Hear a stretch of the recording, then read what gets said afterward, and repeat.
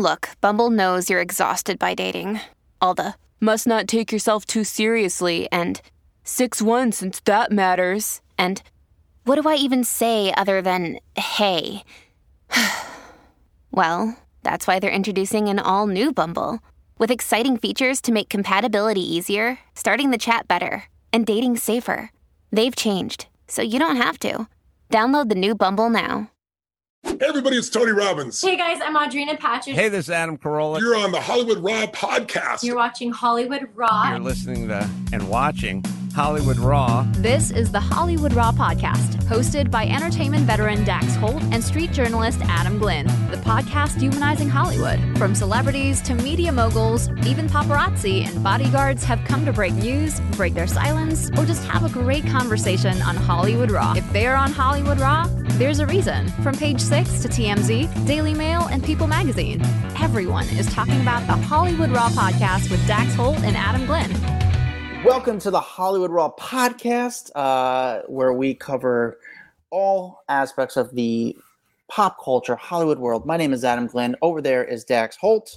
We got a good show for you today. We got Eriq Gardner from Puck News. He was formerly at the Hollywood Reporter, but he's the man over at Puck News.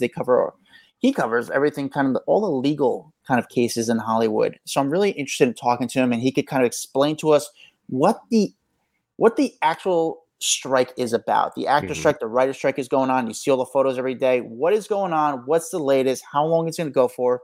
And more. Dax, did you ever? I hated covering courts.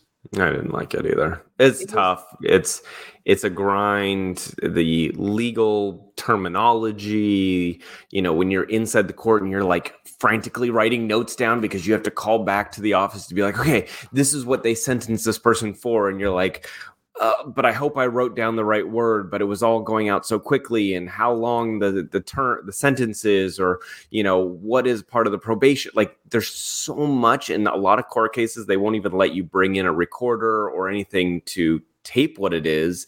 So you're trying to frantically write down information, and not being someone who has any legal background, I am like, I don't know what the hell I'm doing. So I haven't done courts in years and years and years, but I did not enjoy it. Yourself? I hated it, especially being a camera guy. You had to find out which door they're going in, which door they're coming out. You had to follow them on the way out because you can't use your camera in the courtroom. Yeah. The other thing was you had to fight with other camera guys. For some reason, journalists feel like if a celebrity comes out of court, or if it's a high-profile person coming out of court, they all need to bunch up together and just throw the camera. You see those videos. The camera's going crazy of trying to get the shot of them walking out of court. It's like, guys, they're just walking. We could give them plenty of space. We don't need to be all up on them. And it adds Unless it's Cardi B, because she's had some really good court exits. Yeah. She's probably my favorite court exiter. But I think it also adds to the allure of showbiz. I think that's what media outlets like. They want to see the craziness. Like, hey, make it look crazy. Start bumping into each other and fighting over the shot, because it adds to the excitement of the news story. I've covered so many court cases from, like Alec Baldwin. It brings me PTSD when I talk about it, because I hated it so much. Yeah. The courts are gross. It's not fun. They're gross. And this is someone, and Eriq, who we're having on today, this is like his normal thing. Like, he does a lot of court cases. He covers it all. He's been doing it for years. So he must have a different appreciation for court. But he also has a legal background. That's the difference. Yeah, for sure. Before we get to Eriq, when you guys leave us a review, we actually read it on the air. It's the easiest thing for you to do. It's the easiest way to support us. Go to the podcast app, for example, on iTunes. Go to the podcast app on your iPhone if you have an iPhone. Put in Hollywood Raw. Go all the way to the bottom, and you'll see a place where you can leave a review, and you can leave 5 stars, say a few kind words, give us 5 stars, and we'll actually read your review live on air. Dax, do you have a review ready for us? Yep, here's one. Oh boy, this is a lot of reading. Okay, here we go. 5 stars from Embry M. The best, most addicting podcast. This is hands down my favorite podcast. I've listened and stayed current every week for the past 2 years and love Adam and Dax so much. I went back to 2018 and started listening to every pod they've ever recorded from Hollywood Pipeline until now. The interviews they've done are incredible, real, honest, and insightful and fun, and have made me a fan of people I don't know much about or had a different view of based on reading headlines over the years. I jump to listen to everything or anything they release, and it never disappoints. These guys work so hard and deserve all the continued success. Holy shit balls. Very nice. Maybe one of my favorite reviews ever, Embry. So nice, so cool, so appreciated. Keep the reviews coming in. Again, it's the best thing to do to support this podcast. On to today's guest, Dax. Tell me about our guest today. Hold on, I'm titling this review real fast because I have them like in there. I titled it "Incredible Review." All right. So first off, I want to, for people that haven't heard of Puck, just so they know what we're talking about. Puck is a platform. It's a new website for smart, engaging, sometimes I don't want to say trashy, dishy journalism. It's owned and operated by journalists themselves. And so when we say Puck, you guys will know. But our guest today is a former journalist for The Hollywood Reporter, now one of the founders of Puck News, covers all their legal affairs. Eriq Gardner, welcome, buddy. Thank you for coming on the podcast. I know we're going back and forth on Twitter for a while, which you're a fun follow on Twitter. But I want people first to know your background before we get all into it. You were at Hollywood Reporter, and now you're at Puck News, which I love what you guys are doing at Puck. It's just a really fun, smart, just cool way of kind of telling us the news, and it's all ran by journalists, which is by yourself. But I just want to know your coming of age so people are familiar with you. How did you get your start in the industry to what exactly you do now? Sure. Well, I've been a journalist my entire career. I went to school for journalism. Back in the day, when I got into journalism, there was a particular breed of journalism that was pretty hot, which was business technology. And I was getting out of school, and a lot of editors were desperate for reporters. I had freelance for some national magazines, and some editors were calling me up, not even knowing that I was still a student, and offering me jobs. And so I was lucky, and lucky in some respects because I quickly got off my feet after I was a student. Unlucky in other respects because this was the time of the .com bust, so to speak. So I quickly had to navigate myself, which I did, and I started getting into legal journalism, which I found that I had a pretty good knack for. And then I bounced around, did a bunch of different high-profile magazines, New York Magazine, Slate, Bloomberg. Eventually getting to Hollywood Reporter, where they needed someone versed in legal stuff, and I was always very into entertainment and media, so it was a perfect fit. That's awesome. Are you literally using your law knowledge every single day? Because listen, there's a lot of reporters out there. There's not a lot that actually know the ins and outs of law, and I got to tell you how many times Adam and I talk about on here, and we're like, God, I just wish I knew a little bit more about law right now while covering this story, because I feel like I could give just a little bit more insight. So are you using it literally on a daily basis? Absolutely. And I use it in so many different ways, some ways that are not always even apparent.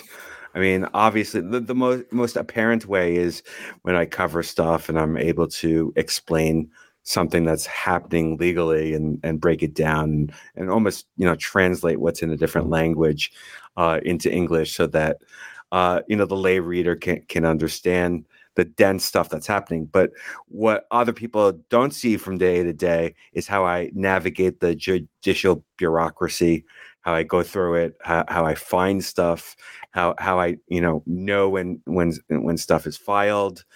Sometimes it requires intervention in the courts, advocating for more transparency. I've worked with specialists to open up arbitration outfits to make them disclose more stuff. So there's a lot of stuff that goes into the work that I do. And I'm absolutely using it on a day-to-day basis. I don't know if I ever imagined that I would be doing this per se growing up, but I'm glad I did because none of us knew we'd be talking about celebrity stuff all day long, every day. It's ridiculous.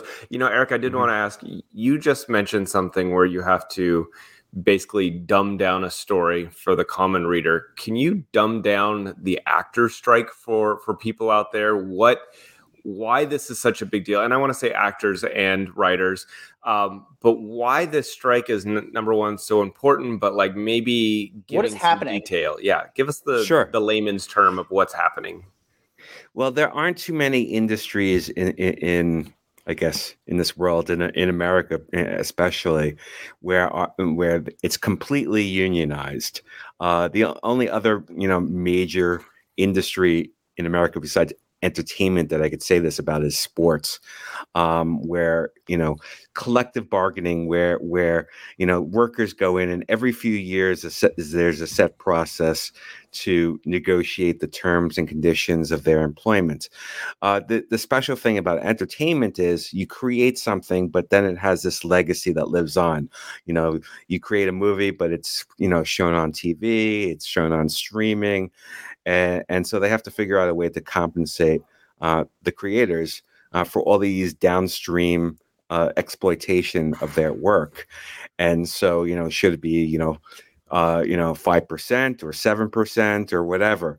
So every 3 years, the different guilds, the different unions get together with the the trade association that represents the producers, and they negotiate these sorts of things. They negotiate like how much compensation there is for something that plays on cable television, for instance. The hot new issue right now is AI.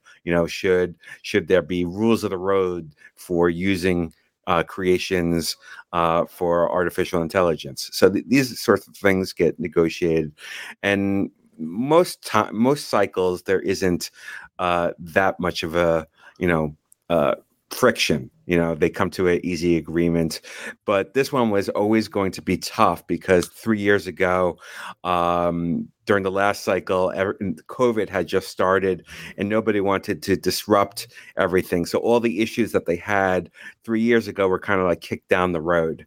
So what we have is kind of like pent up frustration from both sides, and a lot of distance between both sides, because a lot of stuff that they had been holding on to were just kicked to this cycle, and now they have a lot of stuff to work through. So right now, is the end near by any chance? There was a glimmer of hope, I would say, a week or two ago when after many weeks where there was not even discussions with each other, the writers and the studios had started negotiating again, and the studios put forward what they thought was a pretty good offer. They moved a little bit, but whatever optimism there was from that has kind of gone by the wayside right now, because the writers rejected it. The studios made the offer public to say, hey, how come the writers aren't taking this, which wasn't a good sign. The writers didn't like that strategy. So, most people I talk to still think that there might be some settlement in the next couple of months, but if it drags on to next year, no one's going to be surprised either. Wow. That's going to be, so what is that, with the strike going on, how does that jeopardize, how is it going to affect us, the audience? Are we just not going to see new content? Is people going to be out of work? What are some of the repercussions? Yeah, repercussions of all this. I think people will begin to start noticing it. Right now, no one's noticing it because there's such a backlog of content. Things aren't produced for months ahead. They're produced for years ahead. Certainly, things are going to start drying out on your whatever streamer you subscribe to. A lot of the big name tentpole films have been pushed. For instance, like the sequel to Dune, that was supposed to come out this autumn. It's been pushed to next summer. A lot of the big films are being pushed. Why? Not necessarily because they're not done, but part of the rules for how these actors strike is that they can't do promotion for these works. And so if you're a movie studio and you're releasing a big film, you depend on these stars to go out and promote the films.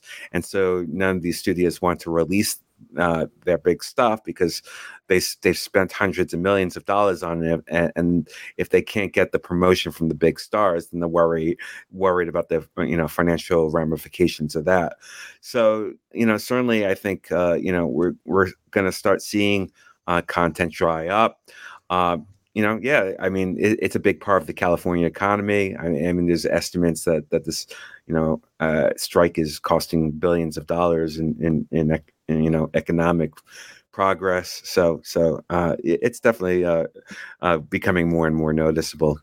But when do you think will be that moment when us as viewers and the people on the other side are like, oh shit, like there is nothing out there. Like there's no movies being released. There's not, like, when will that hit us? I think that there are the specific things is, say like, with the Emmy Awards gets canceled. I think people will notice that. I think, people expecting, the new season of Stranger Things or something, all of a sudden, like, will get frustrated that it's not coming out. Then they'll start seeing the actors and they'll be in their 30s. So, I mean, I think it varies for each individual depending on, how much they consume entertainment. Yeah, what they're watching, how much they consume entertainment.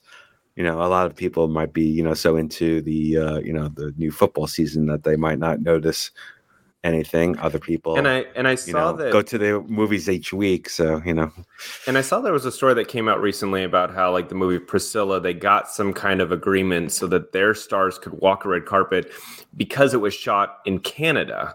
Now, are we going to see more of these little, like, deals go through where, because of where it's shot, these actors are allowed to walk a red carpet, but other actors aren't? Like, are they just trying to find loopholes for getting on the red carpet and stuff? Not loopholes per se. Certainly, a lot of the strike rules pertain to major studio work that's inside the United States, but, independent productions that happen outside this country are beholden to different rules, or you could get exemptions from that. That's always been the case. That was the case back in, I think it was 2009, the last time there was a big strike in Hollywood.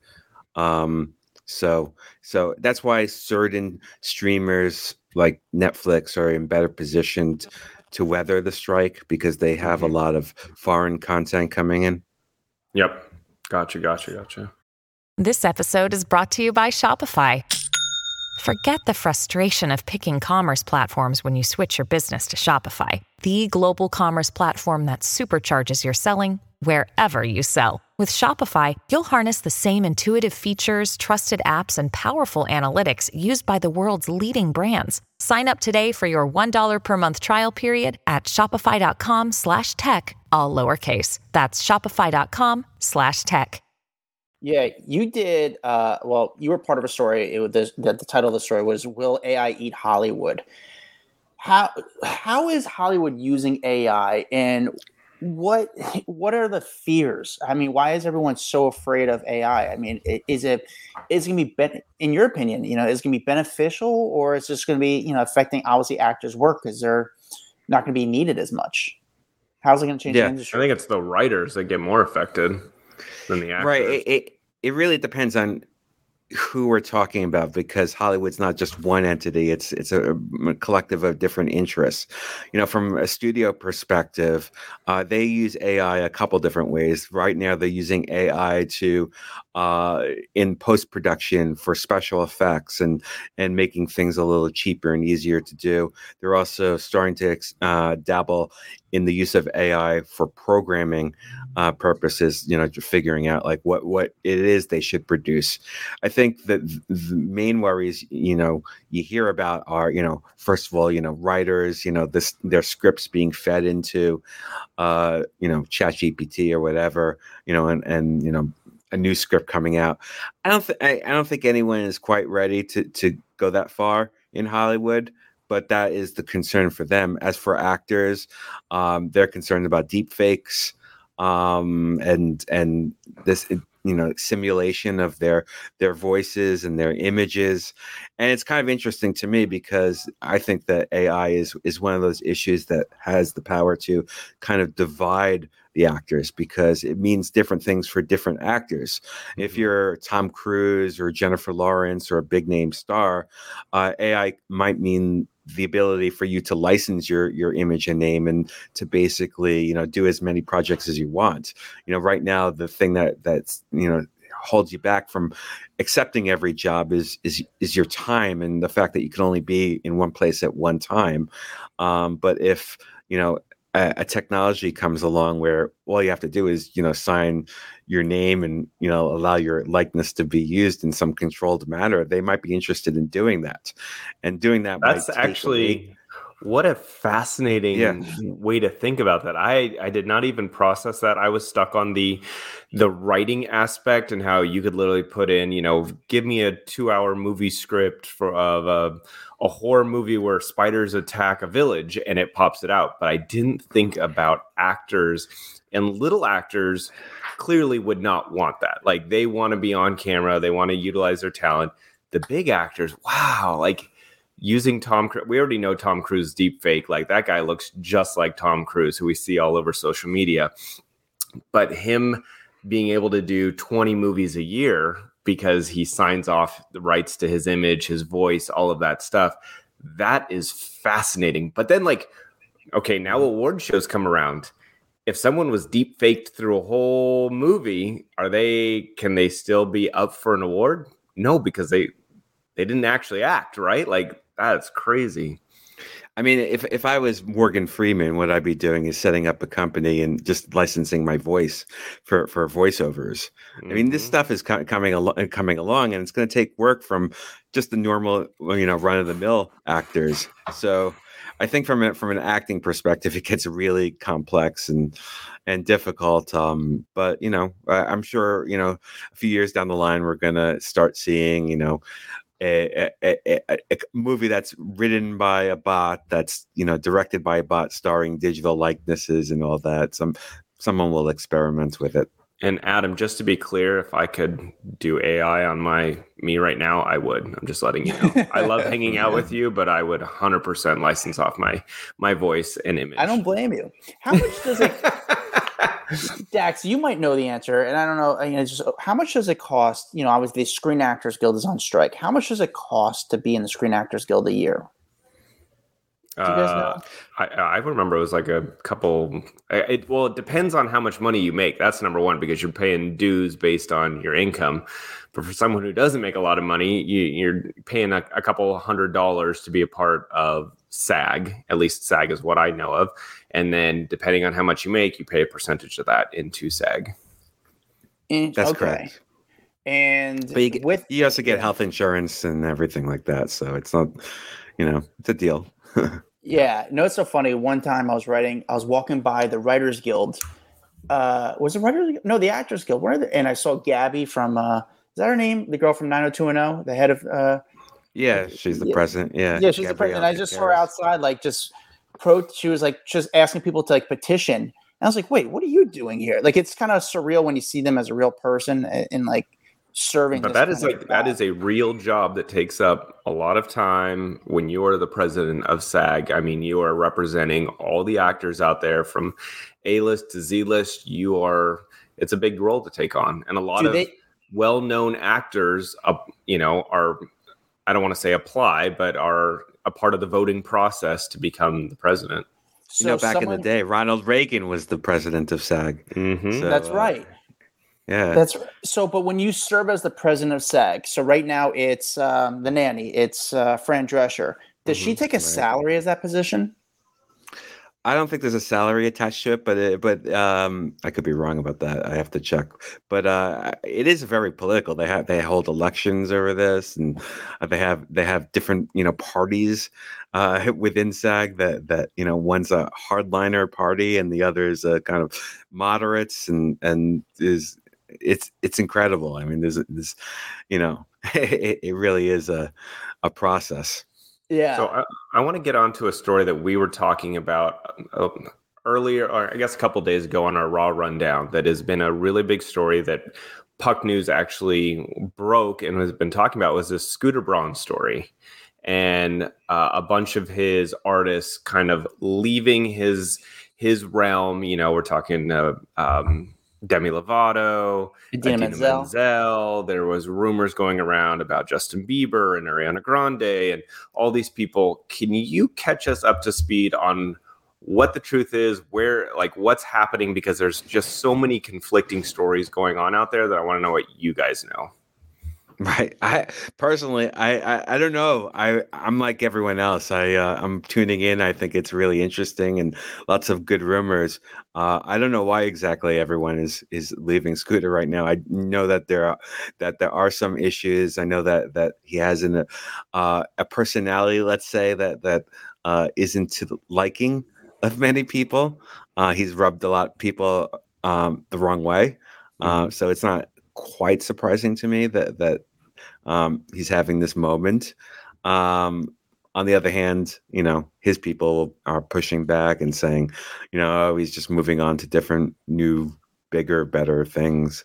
But obviously he's having trouble right now. And yeah, that's about my thing is it actually trouble, or is it just reorganizing? Because, you know, what we talked about was he is now moving to the CEO role in his company.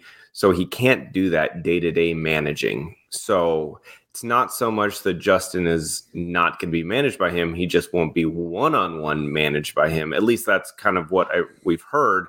But I was just saying if you had any more insight, if they're not so much exiting as restructuring.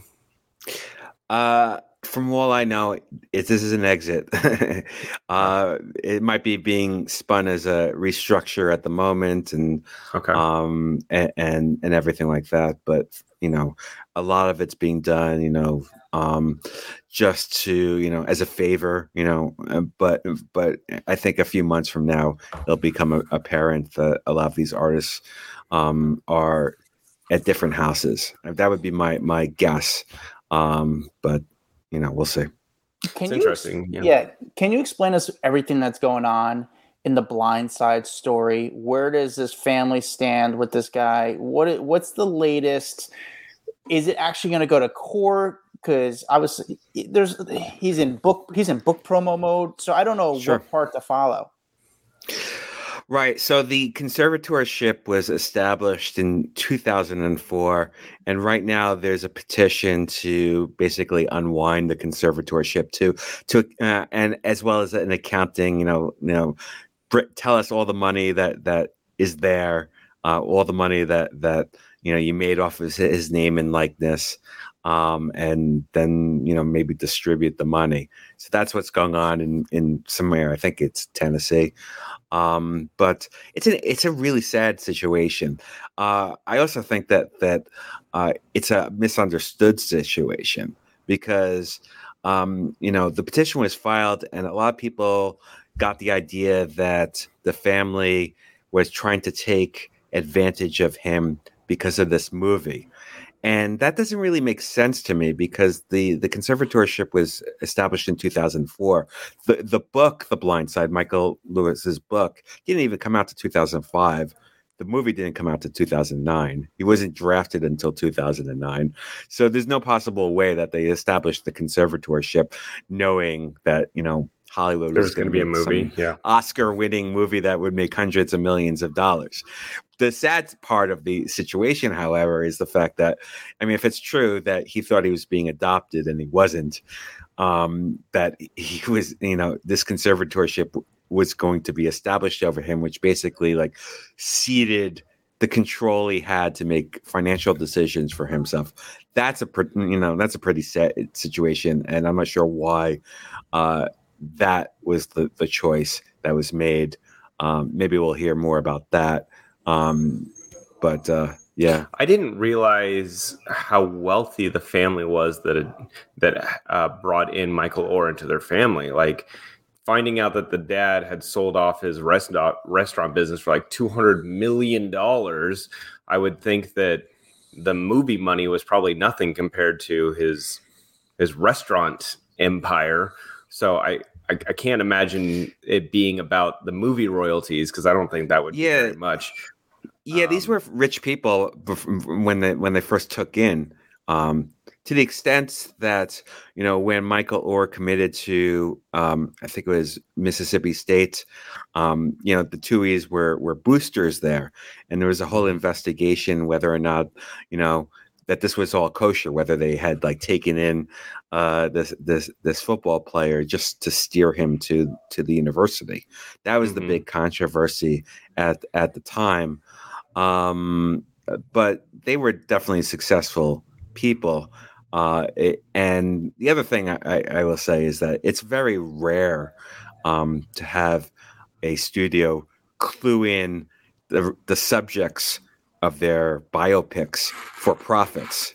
It doesn't happen often. Usually if there is any deal, it's usually a flat fee for life story rights, a couple $100,000, mainly so that these people will cooperate on the publicity realm when it comes out, because you don't want the movie coming out and then the subject saying, oh, this didn't happen, this is all fake and all that because that ruins the good vibes of the movie coming out. But still, even so, studios are loath to give profits to anyone.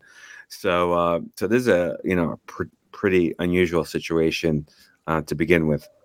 So if we put our conspiracy hat on, Eriq, and we know Michael has talked very positive about the family in past books, in past moments, and now it has turned very negative, and he also has a book coming out right now. Could any of this be stemming from a publicity-driven angle to sell books? I think it would be a very expensive press release and PR strategy if that was to happen. I'm not so cynical to think that is just an effort to steal books, but reading between the lines, I do wonder, what his financial situation is, because I mean, as an NFL player, he had to have made, lots of money. So to go to court over this makes me wonder what happened to his money. What kind of financial state is he in? I don't necessarily think that it's a drive to sell books, but who knows? I mean, I have seen courts used for PR purposes in the past, but this would be kind of a strange one if that was the motivation here. Dax, my first day at TMZ, I had to cover a court case, and it was, I forget what was going on. I think it was like a robbery or some sort. Or I don't know exactly what the case was about, but Kirsten Dunst, that's her name, right? Kirsten wasn't there that much anymore.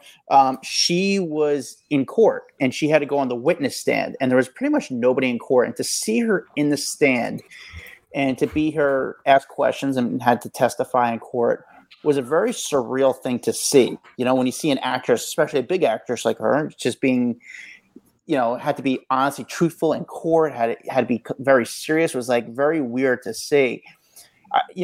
I'm sure you have, Eriq, you've had to go to a lot of court cases with celebrities. When you see the celebrity in the stand, what was the wildest celebrity you've ever seen in the stands, and what was it like just being in the room with that? You mean being in the courtroom? Being in the courtroom, and obviously it's a high-profile case, and when you see the celebrity there, you're reporting it, but it's a very serious matter to see them. I'm not the type of person that thinks of celebrities as particularly different. I mean, my whole ethos in my career has always been the way you treat people is to treat the celebrities like regular people, and to treat the regular people like celebrities, and that's how you get people to open up to you and everything like that. So when I see someone, of course, I take notice. Oh, yeah, that's that person. But I don't really. It doesn't register to me beyond that. Here's this, famous person, and they're in this sad situation, sort of thing. So, and it just depends on the situation. I remember, being in court for example, the Johnny Depp, Amber Heard stuff, and you could see the emotional toll of that situation on those involved. And then there are other instances where, people look bored and and they're only there because their lawyer told them that they had to be.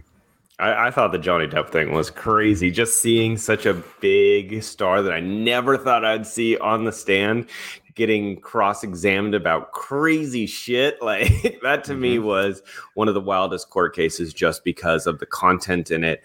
Knowing that he was there, he wanted to go hit the stand. He wanted to speak up on his own behalf. Like you just don't see that every day.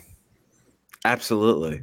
I mean, I wrote a pretty infamous column at the start of the trial where it was basically directed towards Johnny Depp, saying like, "What the hell are you doing here?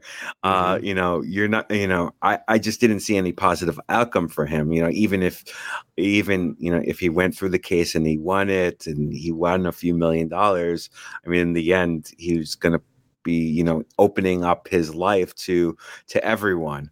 And so I didn't quite understand it. It is very rare to see, but you understand it now, right? Star. Like it did exactly what he wanted it to do. Did it? Yes. I'm not sure about that. Look, I respect Johnny Depp and everything like that, but I mean, like, he hasn't had a big film. Hollywood it's not about the film. I mean, he hasn't even had time to film anything new. Look at it. He is the face of Dior again. Because he has now been kind of rectified. He is no longer the woman beater that he was before. Like that kind of cleared the air. And I think people are now welcoming him back into Hollywood. He can now be the face of a brand because he's not a pariah anymore.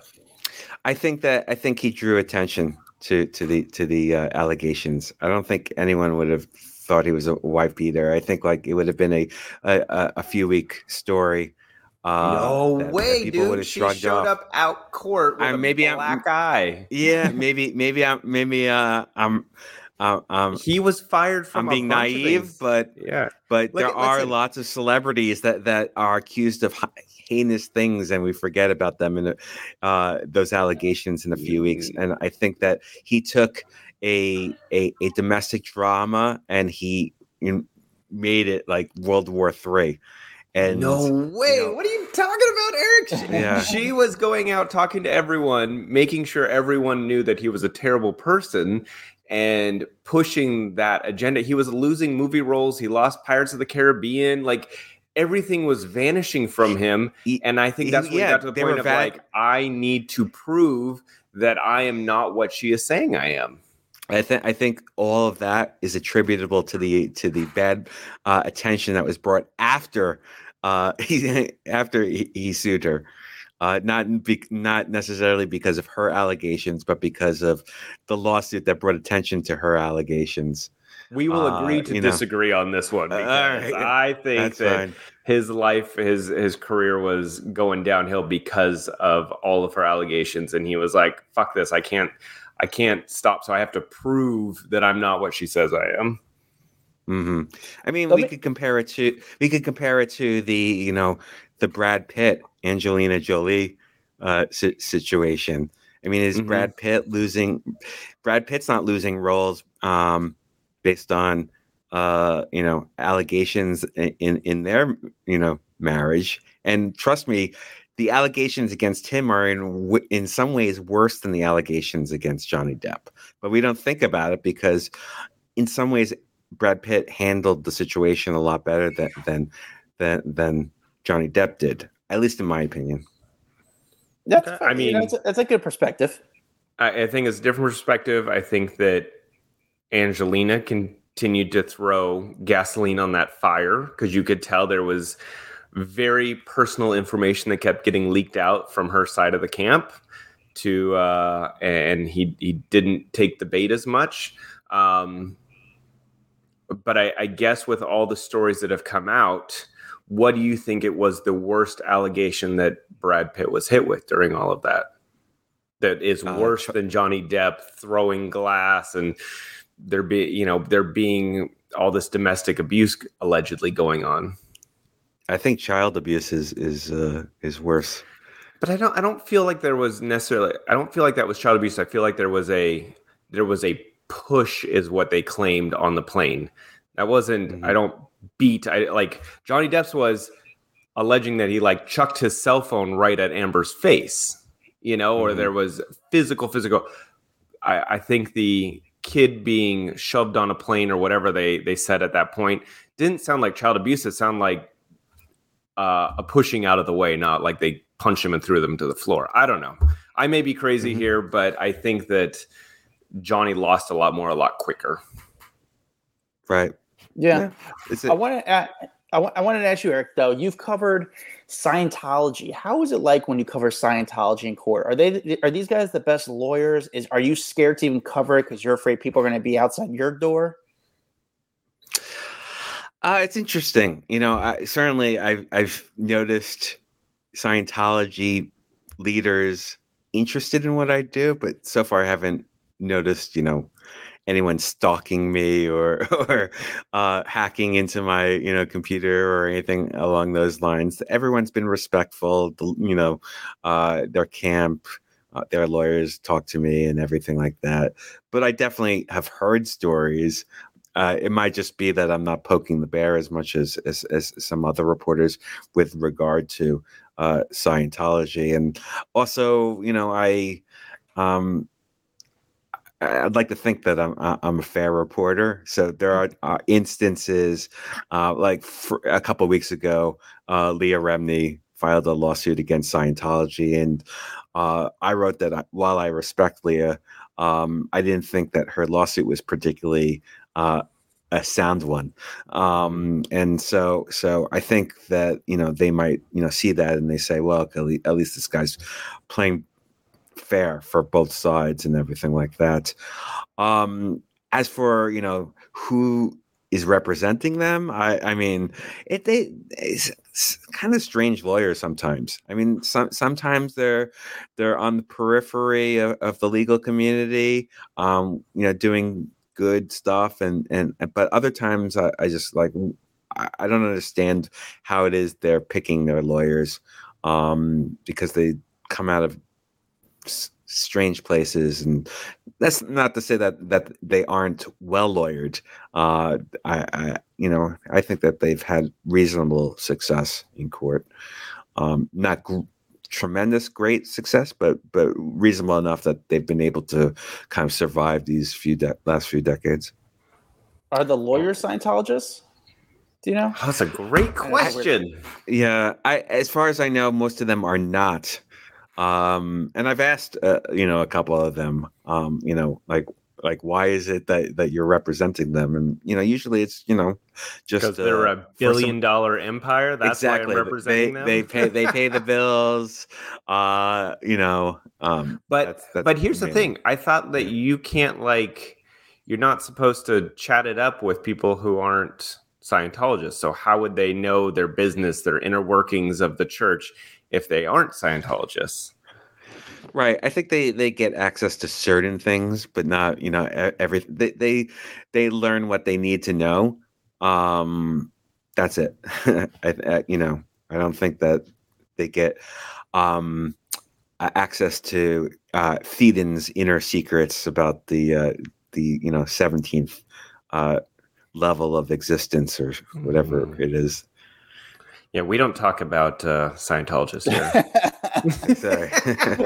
We're straight Kabbalah. Yeah, that's it. Why is Disney doing so bad right now? Because in my mind, I just think that Disney can ever have trouble. The parks are always in demand, or so I thought, but I'm seeing that they're not getting the traffic that they once did. Then you're seeing Bob Iger having issues with. That's bullshit. There is not one time I ever go to Disney that I don't wait in ridiculously long lines. So they're definitely still getting the traffic to the park. And I'm not saying it's you, definitely, but why? Can you explain to us? I didn't know if it's something going on in the media. Not you, Eriq, but what is going on with Disney? Why are they having issue and trouble? I mean, first of all, I think that most companies would envy Disney's position. So, they're doing good. It's just that they're such a big beast that they have problem areas. They, have a lot of debt. They've grown so large and have had a bunch of different mergers that they've acquired a bunch of debt. Bob Iger, who's the CEO, has yet to identify a successor. The linear television market has been troubled, and so they have these assets like ABC that they're not exactly sure what to do with. ESPN is another one. These are big. They used to be cash cows for the company, and now there's real questions about what their future is. At the parks is I mean, like maybe the line to the Star Wars attractions only an hour long right now as opposed to 3 hours long. So I think it's doing relatively okay, and these things are cyclical. But yeah, overall, I think there's just kind of just existential questions hanging over the company right now. I want to know, what is probably your wildest case you've ever had to cover in Hollywood news? Oh, it's a good question. There are a few of them. First of all, the big series of cases when I first got into entertainment journalism was all the stuff emanating from Anthony Pellicano, the private eye who was spying for one half of the town on the other half. And there were all these things, he was working for Chris Rock and Tom Cruise, and he was tapping the phones of people like Sylvester Stallone. And it was just wild. And there was one case after another, and there were criminal proceedings. And that was basically my entry point into entertainment, and it kind of ripped the secrets off of the town and exposed a lot of sensitivities. So that was certainly wild. Next, I would say the Hulk Hogan Gawker case was a pretty was this big, the sex tape unusual thing? one. This was the sex tape one, the one that brought down Gawker. It had many twists and turns, stuff that I didn't understand at first, and then we later learned that there was a secret funder involved. But the testimony was salacious. It went to trial. It was a huge verdict. That was a pretty wild one. Industry-wise, I thought the Blurred Lines case was also a big one that had many twists and turns. And when the depositions got out, and here were artists that were basically like admitting doing drugs and lying to the press. And another case that went to trial, very colorful. And obviously the Depp Heard stuff and that. Those would be kind of the highlights. But I'd be curious to know what you think. What's the been most wildest colorful story? for you? Yeah, I think the wildest story I have ever covered was Bruce becoming Caitlyn, because it was so unpredictable, in my opinion, from covering the Kardashians for so many years, and Bruce's role, and watching this father figure who didn't want to be in the spotlight but was kind of forced to be there, and then watching the stories come out that I didn't believe, that Bruce had a closet full of dresses. I was just like, this is the biggest pile of bullshit I have ever read in my entire life. To when Bruce got the surgery, and there was a cut line on his neck at the time, and I'm going back and I'm referring to it as a him because this was years ago. And the cut line was there, and there was shaved Adam's apple. And I couldn't wrap my head around it until the photos, I think, when Bruce was wearing nail polish driving around. And I'm like, what the fuck is happening? Is this true? And then came out that she was now Caitlyn. And then everything switched. And I think that story just blew my mind, because it was so different, and I don't know, it was just wild. Yeah, absolutely. And as you were mentioning that and mentioning the Kardashians, those obviously were great stories too. And it also made me think of everything that was going on with Kanye West, because his was another saga that was just explosive, in terms. And I would say, Britney's been 20 years of consistent news coming out, and not all of it good, obviously, but thinking back to that moment when she shaved her head and knowing exactly where I was when I got the phone call and sent the picture, that was crazy. The Tiger Woods story was incredible at the time, just because it was just every day there was something new, something different that was coming out. So I'd say those would be in my top wildest stories. What about you, Adam?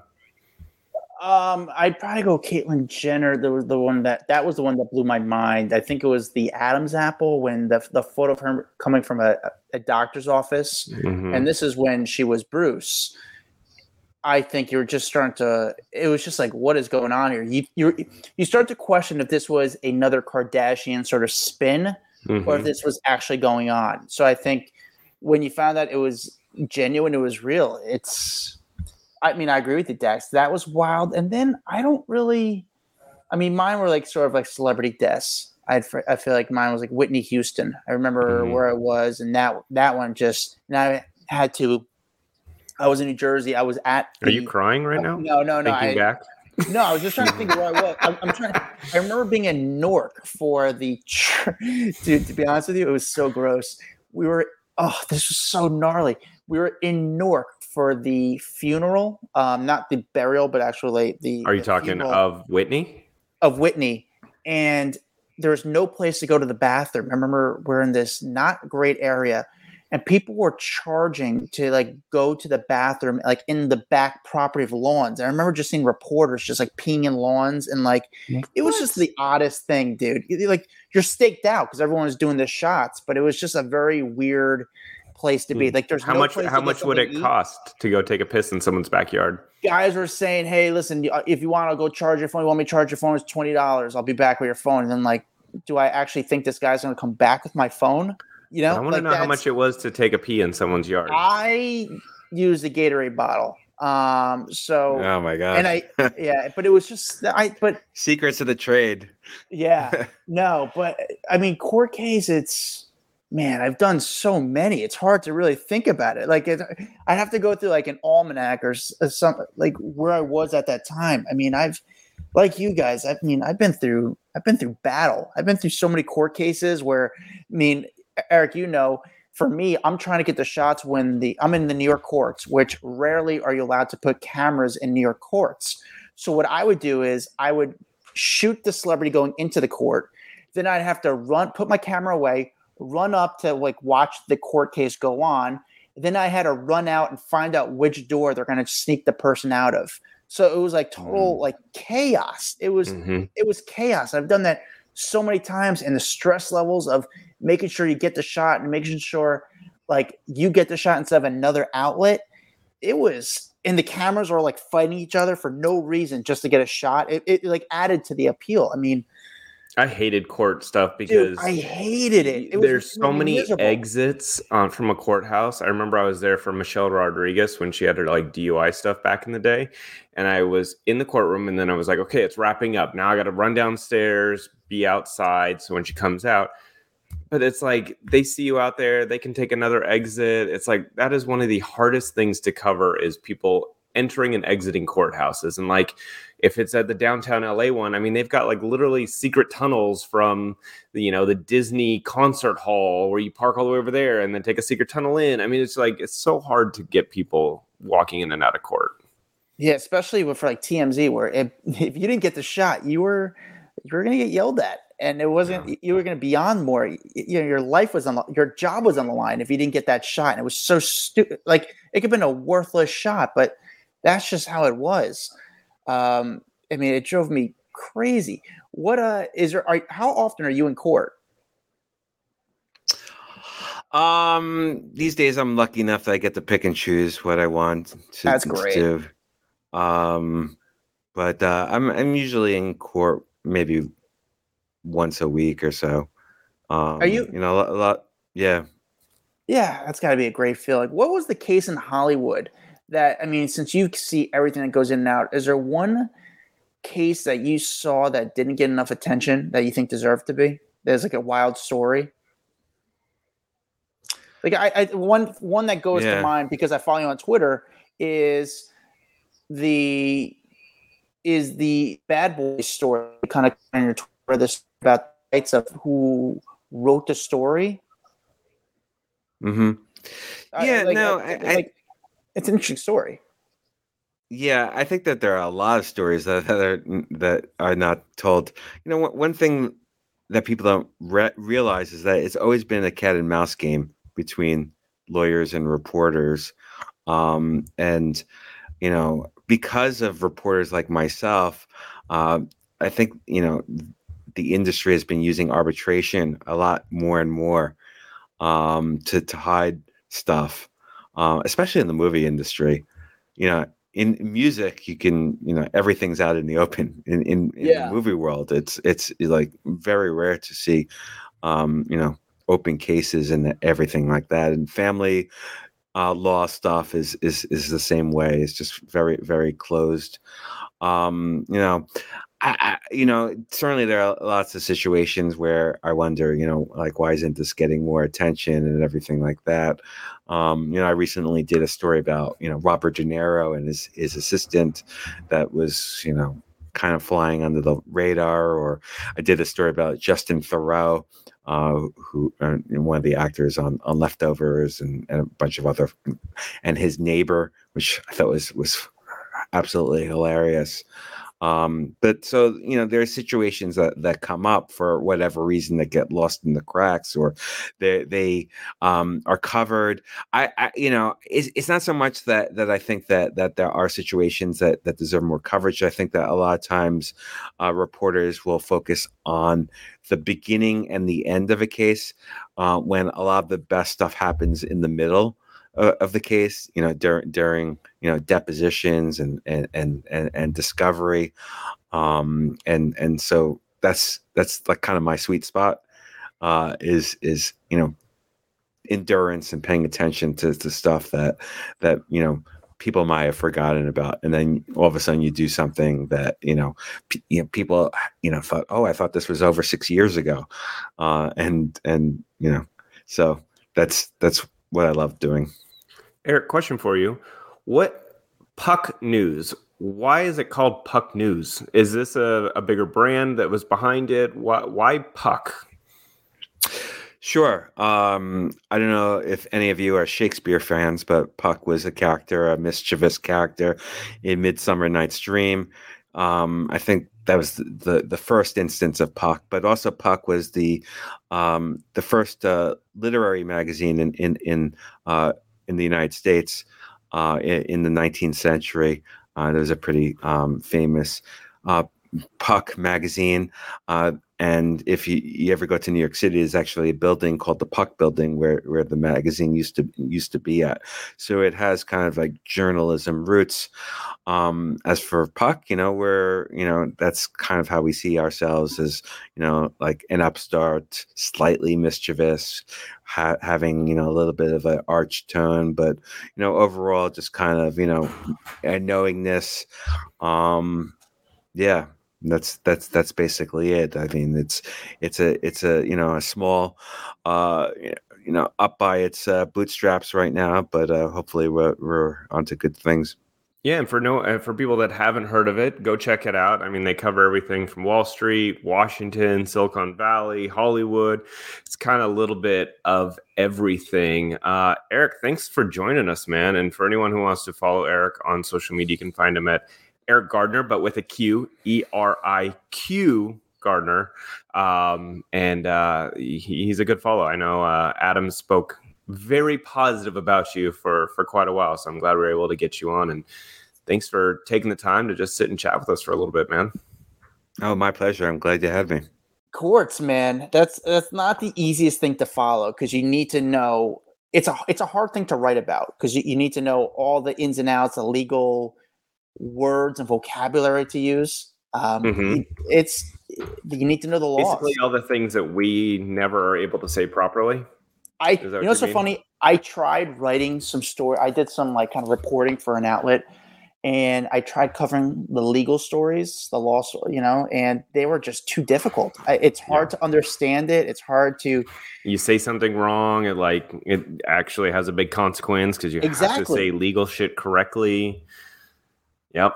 Yeah, but just also, he's a very established writer working at the Hollywood Reporter, which, I think for any sort of publicist, as far as Hollywood publicists, that's the one outlet you need to have the best relationship with because you want to be in the Hollywood Reporter at all times. Yep. Totally it's agree. Like, hey, if you're going to be a publicist or going to hire someone, what's your relationship with the Hollywood Reporter? Because it's the only outlet we want to consistently be in because it shows that majority of the time, it shows that you're working. Hey, I got a new film. I got this project. Yeah, you want to be in that. You want to be in Deadline, and they're not easy to get into. So, but he was covering the other part of it, which is the legal part. Yeah, and just to be clear, Adam and I have never been in the Hollywood Reporter because we suck. I have never been. No, it's so funny.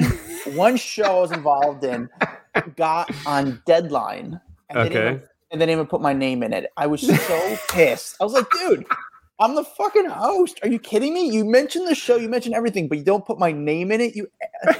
And honestly, I don't think it's their fault. I think it was the person who did it wanted to make sure my name wasn't on it. Oh, it's so funny. Well, that was interesting. I hope people got something out of this podcast. Really, I think the thing that really blew my mind was that AI talk and how huge celebrities could use it to their advantage, because we're always talking about how AI is going to kill Hollywood, kill writers, kill all this, and then you think of the flip side of how certain people could use it to their advantage to make more money and spend less time on sets. Really fascinating. Anyway, thank you guys for taking a listen. Make sure you leave us a review. We really appreciate it. Head on over to Apple Podcasts, find our show, scroll to the bottom of the page, leave us a review, 5 stars only. Leave us a few kind words, say something, whether it's your favorite episode or where you're from or whatever. Leave your name so we can give you a little shout out there. And if you guys want to continue this conversation, join our private Facebook page called Off the Record. Search it out, or you can go to the link in our link tree in our Instagram page, or just go HollywoodRaw.com. It'll have a direct link in there to our Facebook page if you're having trouble finding it. And then we'll let you in and you can come join the community. And as we chat about kind of all things entertainment or breaking news, or if you guys just want to ask us questions, it's all in there. You can follow Adam at Adam Glenn. You can follow me at Dax Holt, and you can follow Hollywood Raw on all other platforms, YouTube, Instagram, TikTok, all of it. We are out there. We'll see you guys next time. Bye-bye. A Huda Media Production.